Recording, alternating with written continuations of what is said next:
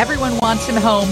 Mark Frericks, a Navy vet and a civilian contractor in Afghanistan, was abducted in 2020. His sister in Lombard had pushed for years to get his release. She's the one that got the call from President Biden, and U.S. officials, they said that when they pulled out of Afghanistan, I would imagine, Art, his dad's on the phone, you were hoping that your son would be coming home then.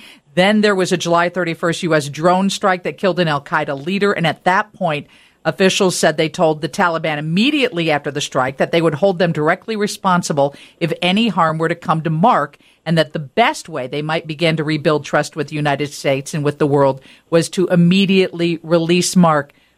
Art Frericks is on the phone. Your son is coming home. Have you had a conversation with him yet, Art? No, we haven't. It just happened yesterday, and they took him to a military hospital in Germany to check him out and everything. We expect to hear from him in the next few days, at least I'm hoping to. And we're looking forward to him getting back on American soil. Yeah, that's when you can get a good night's sleep at that point. Tell everyone about the sign that has been outside of your auto repair business in Lombard since the moment your son went missing. What does that sign say? Well, it did say, President Biden, bring home Mark Frericks, my son. But today it says, thank you, President Biden. Was your daughter shocked when she actually got a call from President Biden himself? Well, that I don't know because I wasn't there. But I think she was very, very relieved and satisfied when she got it, though. Very happy. Because she called me up, and it was probably about 4 o'clock or 3:30 in the morning. Obviously, President Biden was over in London, which is about 6 hours difference. Art, was there a time when you thought that call would not come?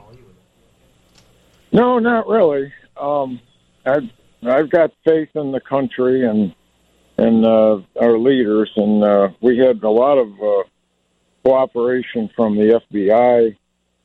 They were very diligently in following through with everything. And Senator Duckworth was very instrumental, and Michael Waltz from Florida was very, he was an a retired Green Beret, and he was on it quite a bit too. So between the two of them, yeah, go ahead. I'm sorry, I didn't mean to interrupt you. Yeah. But those were the two, huh? Well, they worked that I could see the hardest, and Tammy Duckworth, being an ex-military person, could understand the situation probably best of anybody.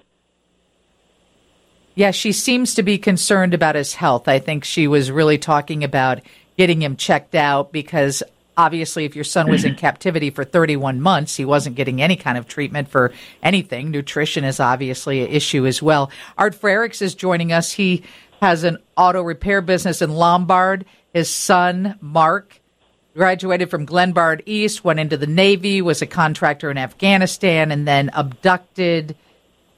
I can't imagine what you're feeling. And do you still hold some fear about how he's going to re-enter society, or are you confident that your kid is strong enough that he's going to come back here and live a full life? I've always been pretty confident that he's able to survive by himself. I mean, he lived over there in Afghanistan on his own, with working as a contractor for 10 years, so he's not bashful for, well, I don't know if you'd say adventure, or he's a survivor. And Art, I really have to applaud you for the one thing that you said that I think every parent could relate to. I saw you interviewed, and at one point you said that if you were a little bit younger, you'd strap a gun on your hip and you'd go over there and get him yourself. Well, if I probably would if I had to go hunt for him and bring him back. I mean, I'm not afraid myself to get involved. And having grown up in the Second World War as a kid, I've got quite a bit of patriotism and faith in this country. Well, your faith in this country must be stronger than it has ever been before. Oh, yeah.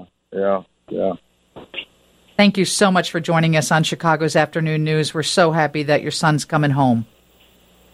Well, thank you for giving me this opportunity. You're sharing it with the rest of your radio audience. And also, I'd like to conclude with the fact that many people were praying for him and his safe return. And the support from the neighborhood and the people I know in Lombard and everything has been overwhelming. They stopped by and many times people would say, well, we're praying for him and so on. And evidently their prayers came through.